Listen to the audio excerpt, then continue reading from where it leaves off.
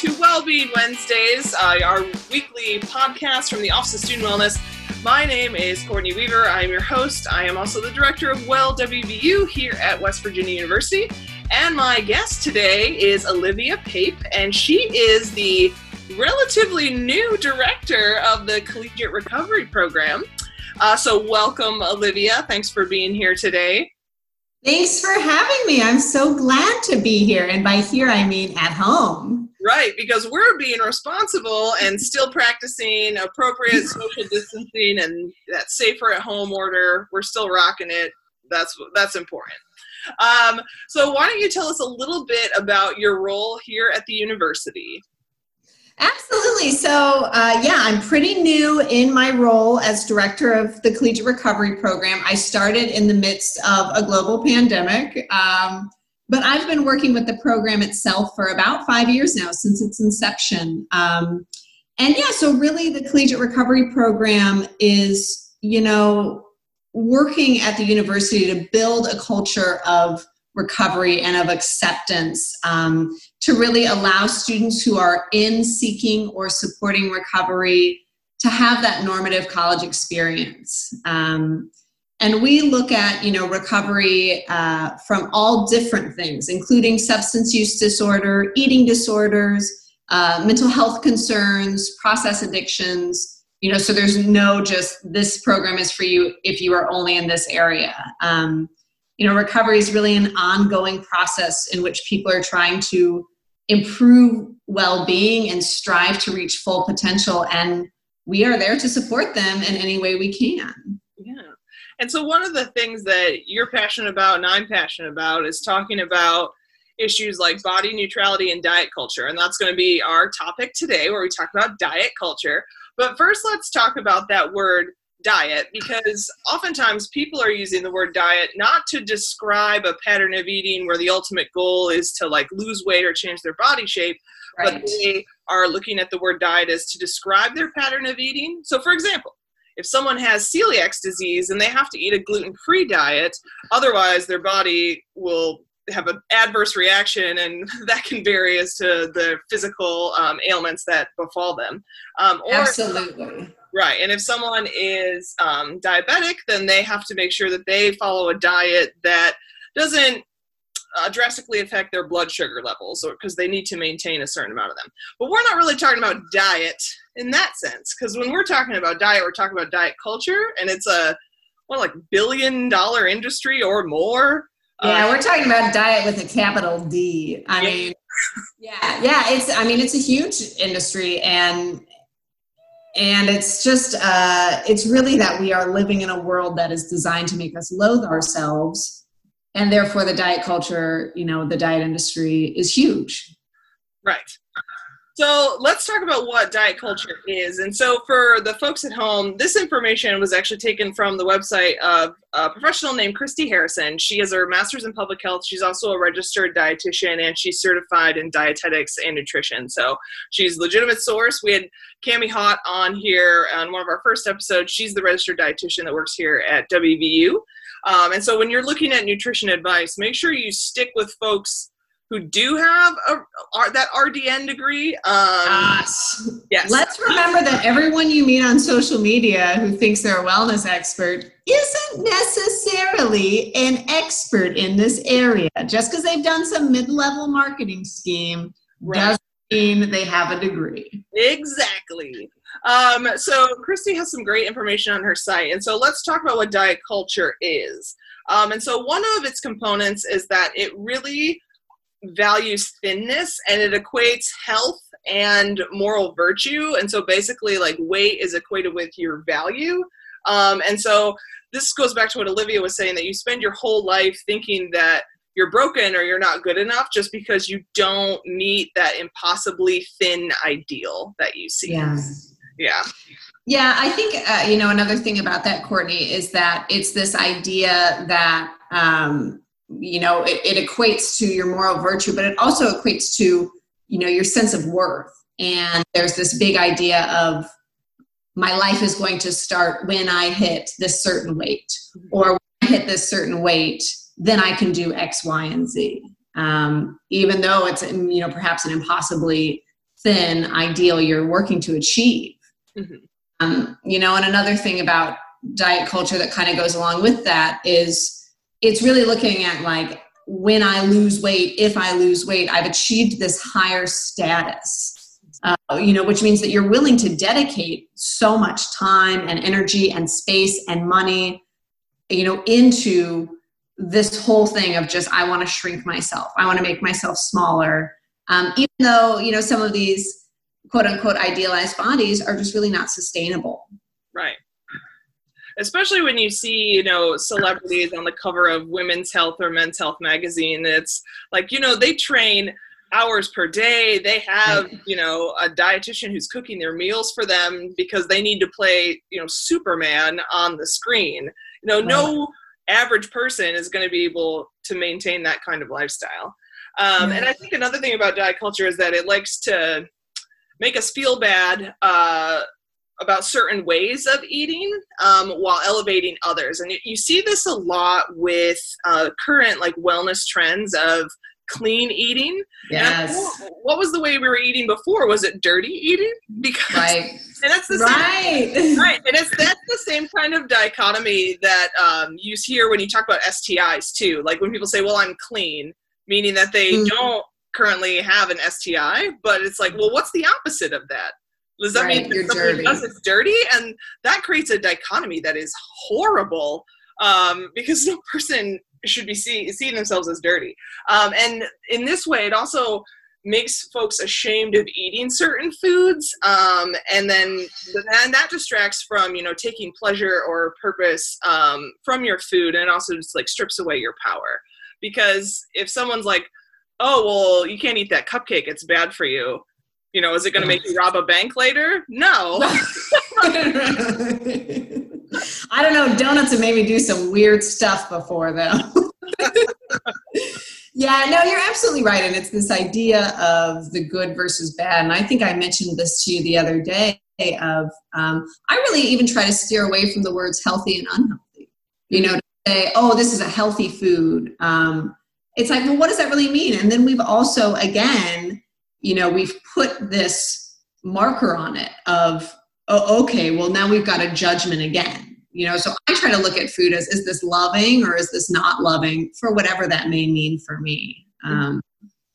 Yeah. And, when we're looking at kind of this diet culture, it's harmful in many ways, but it really is oppressive for people who don't line up with this, societal, historical idea of health and what that's supposed to look like.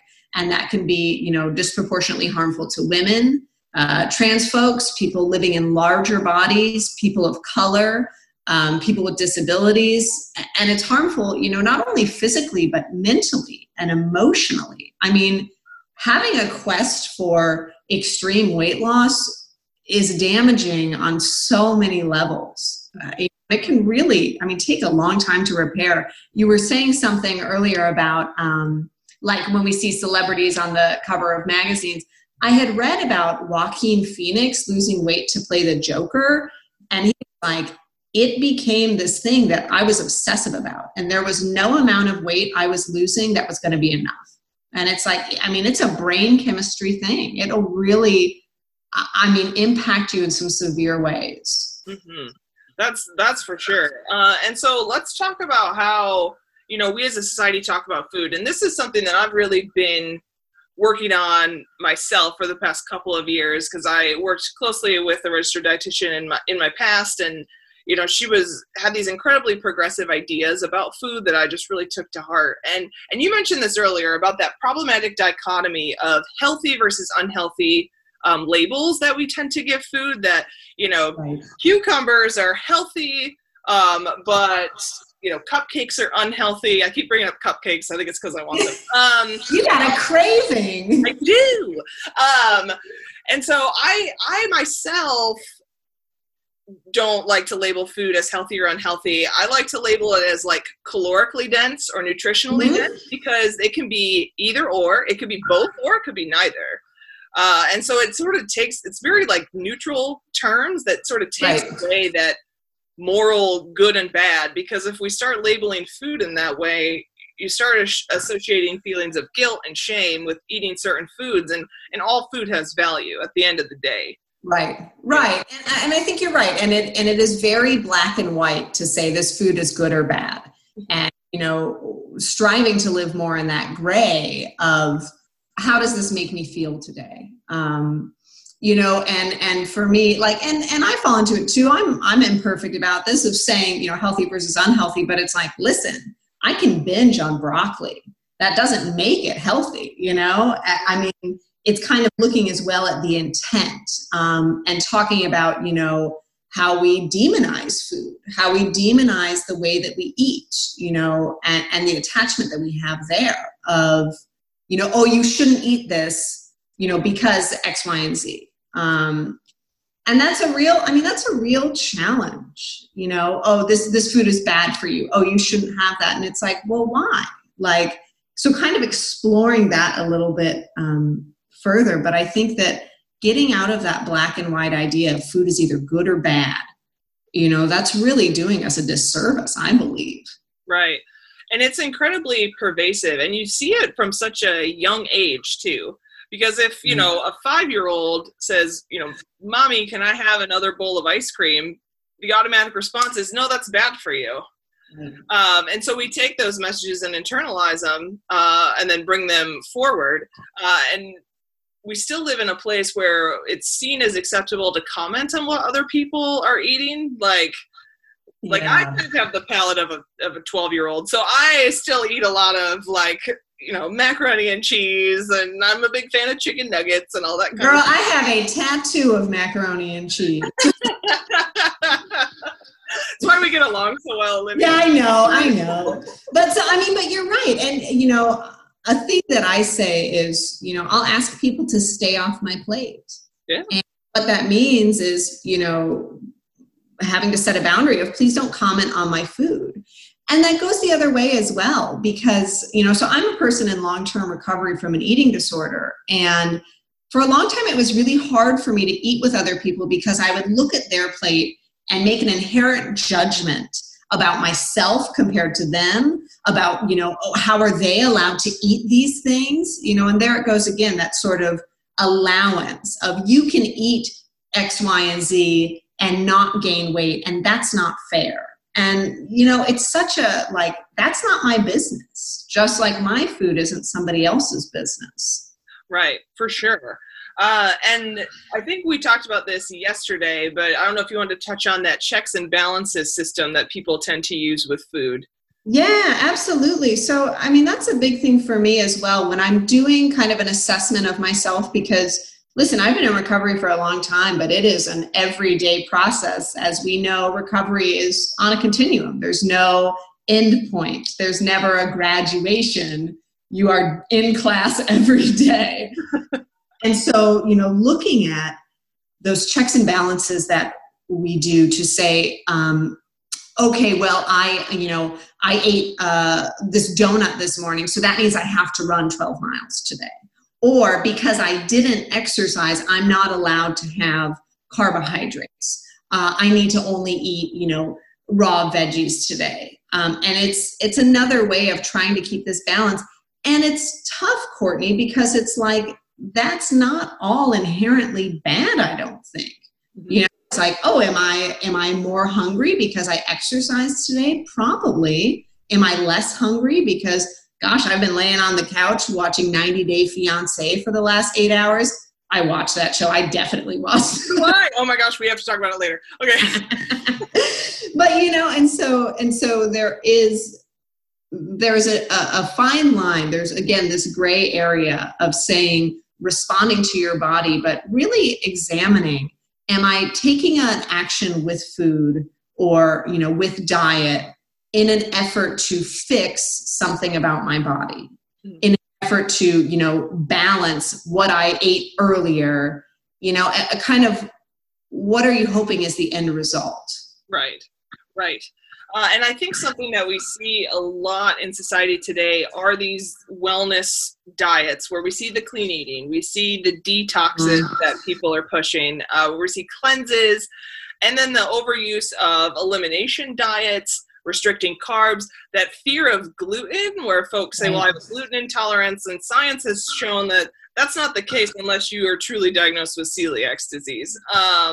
And so people, they have a name for it, which isn't in the DSM, the Diagnostic and Statistical Manual, that mental health professionals use, but it's called orthorexia, and it's where people are using the guise of healthy eating, and of course I'm using quotation marks, and you can't see that. I'm doing a lot of nodding. And I think it's so much easier in a recording studio because we can pick up each other's a lot easier than on Zoom. But anyway, this term of orthorexia, where people are using this restrictive eating pattern and covering up their disordered eating patterns. Right. And then often they're reinforced by other folks. Like, oh my gosh, you're so healthy. Yep. Like, look at your choices. You sacrifice so much. And so they're like, well, if I restricted all this, let me restrict, I'm only going to eat raw foods now, and I'm going to cut out sugar, and I'm going to do all these other things. And it's damaging to your body. Yeah, absolutely. And again, that's a real, challenge, because it's not saying, oh, there's something wrong with wanting to eat in a way that makes you feel good. And maybe that includes more fruits and veggies and, less, pizza out. Like, that's not what we're saying. But what it is with orthorexia and with kind of these, pervasive diets that really just get in there and disguise themselves as this is a good thing, is this, overrunning of your life and saying, for me, that was a big indicator, was like, I am unwilling to go out to dinner with my friends unless I am bringing a baggie of raw vegetables with me, and I'm like, that is nuts. Like, it was making me miserable. And orthorexia and also exercise bulimia is a thing that isn't in the DSM and is, again, really tough to distinguish because, it's, wanting to work out, wanting to feel good in my body. And, maybe I'm intense about that, but it's when you get to this place of you're losing pleasure, or your choices are guilt-based, or you're having this severe stress, right? When it's, oh, my diet today was quote unquote off, and I can't stop beating myself up about it. Or I didn't work out twice a day, goes back to those checks and balances. And it's tough because it's shrouded in like, wow, shouldn't we, praise people who are working so hard to eat in a way that makes them feel good? But it's also like, does it make you feel good? Like, does it feel good to limit yourself severely? And a thing I always tell people is like, man, what's great? Eating a cookie. But what's even better is eating a cookie without guilt attached to it. Yeah, that's a very good point.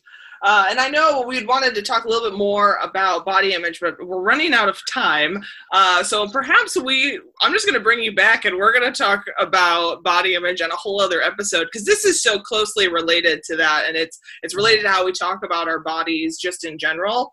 So let's just go over a quick few strategies about how to combat diet culture that you can do personally, because it is this billion-dollar industry, and one person's not going to dismantle it, but you can work to dismantle it in your own life. So something that we recommend is, first of all, pay attention when society talks about food, because as soon as you start noticing the way it's talked about, you can't unnotice it again. That's just how it is, and you're going to be like, wow, like, let's really examine about how society talks about food, about I talk about food, and make some changes yourself. So another idea is to refrain from commenting on someone's weight loss or their weight gain, which you mentioned earlier about stay off my plate, because you never know the full machinations behind these changes. Because if someone goes through a drastic weight loss and someone's like, oh my gosh, you look great, and they're like, well, thank you, I was diagnosed with, an autoimmune disorder, and it caused me to lose a significant amount of weight because my body was unbalanced chemically. That's not great. And also, if someone says, oh, well, you look great after losing weight, that implies that they didn't look great before. And all bodies have value, and all bodies are beautiful. And so we really just want to get away from value is equated with how much you weigh. Well, and I think that it's good to remember that losing weight is not the ultimate achievement. Right. And again, it walks that line of, you are allowed to feel good. You're allowed to feel good about losing weight, but it's kind of the why. And also, if that's the most, useful and meaningful thing we have to say about a person, well, what does that say about us? Right. Oh, that's definitely true. And then another practice that you could incorporate is to practice mindful eating or intuitive eating. And that's really where you're paying attention to like your body's hunger cues and your satiety cues, which is such a fun word, satiety. It's a tough word. It is a tough word to say, especially on the end of a week. So no, like, am I hungry? Like, really be present in the moment when you eat your food. Try to eat without distractions. So like eating in front of the television or while you're studying or doing an alternate activity, like just maybe start with like one meal a day, whether it's breakfast, lunch, or dinner, to just sit down and really be present with your food, and see if that changes anything for you. And I'll also say that intuitive eating can be really challenging. And so giving yourself some compassion around that. A thing that has helped me with kind of tuning into those hunger and fullness cues is also eating with other people. And right now we're not super able to, but scheduling a Zoom like meal with someone can be helpful, because then I'm connecting with them and I'm actually less checked out when I'm doing that. Yeah, that's a really good idea. And then our final little piece of advice would be to look into alternate perspectives. So there's a model called Health at Every Size, and I recommend that people take a look at it. It's based on 3 different principles, which is respect for yourself and for others, critical awareness, and then compassionate self-care. And if you all just Google Health at Every Size, you'll come up with some great information. And I recommend that you research it, because there are lots of different models of health out there, and I think this is a really inclusive one. So give it a whirl. And so finally, we have our well-being snapshot, and I think this particular topic is so important in this time of COVID-19, because the number of memes that we have seen that's looking at, well, it's COVID-19 pounds, and that's what you're going to gain in quarantine, and that, beach season this year, or bikini season this year, looks like everyone has a great personality. Socially distance myself from the kitchen. Yes, like, the button on my jeans is socially distancing from itself. And so this is a time I think people really need to give themselves some grace. This is a pandemic. This hasn't been seen in over 100 years in this country. Your body will change. I mean, that's just kind of how it is. Gyms haven't been open. Folks are maybe eating in ways that isn't their norm. And I think also, the weight gain jokes also imply a certain level of privilege as well, which is a whole other thing to unpack. Right. Well, and it's very fat phobic. And to me, I think one of the things that is like, is that essentially saying diet supersedes a global pandemic. Your weight loss is more important than your actual well-being of, staying safe. And recognizing that COVID, this is a triggering time, especially for people with history of eating disorders, disordered eating. I mean, there's food scarcity. Things that you typically buy at the grocery store may not be available. The gym is closed. There's isolation. There's constantly being around the kitchen, And so I think, again, like you're saying, having some of that self-compassion, this is a tough time. It's a tough time on a myriad of levels, and throwing in, this fat phobic, like weight gain as a punchline is just really, so mean to ourselves. Right. And it's coming from not just from individuals, but, from institutions are making these kinds of comments, and right. And it's really disheartening, I think, and disappointing at the end of the day. Even with, and I said this the other day, like even with no one around to see us, we are still afraid to be in a larger body. Mm-hmm. Well, even in a time where, we're all kind of living in sweatpants. My casual Friday wear is pajama pants. And we still have this great fear we should be doing more to lose weight during this time, the pandemic diet. And so it just really shows us, how pervasive this is. And, we live in a society where, the cultural language is commiseration through negative, self-talk, negative body talk about how we need to lose weight. And it's just something we have to challenge, I think.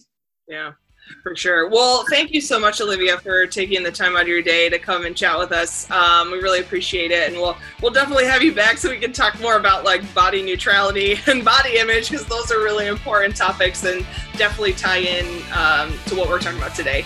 So thank you so much. And thank you to all our listeners. We will catch you next time on Wellness Wednesdays.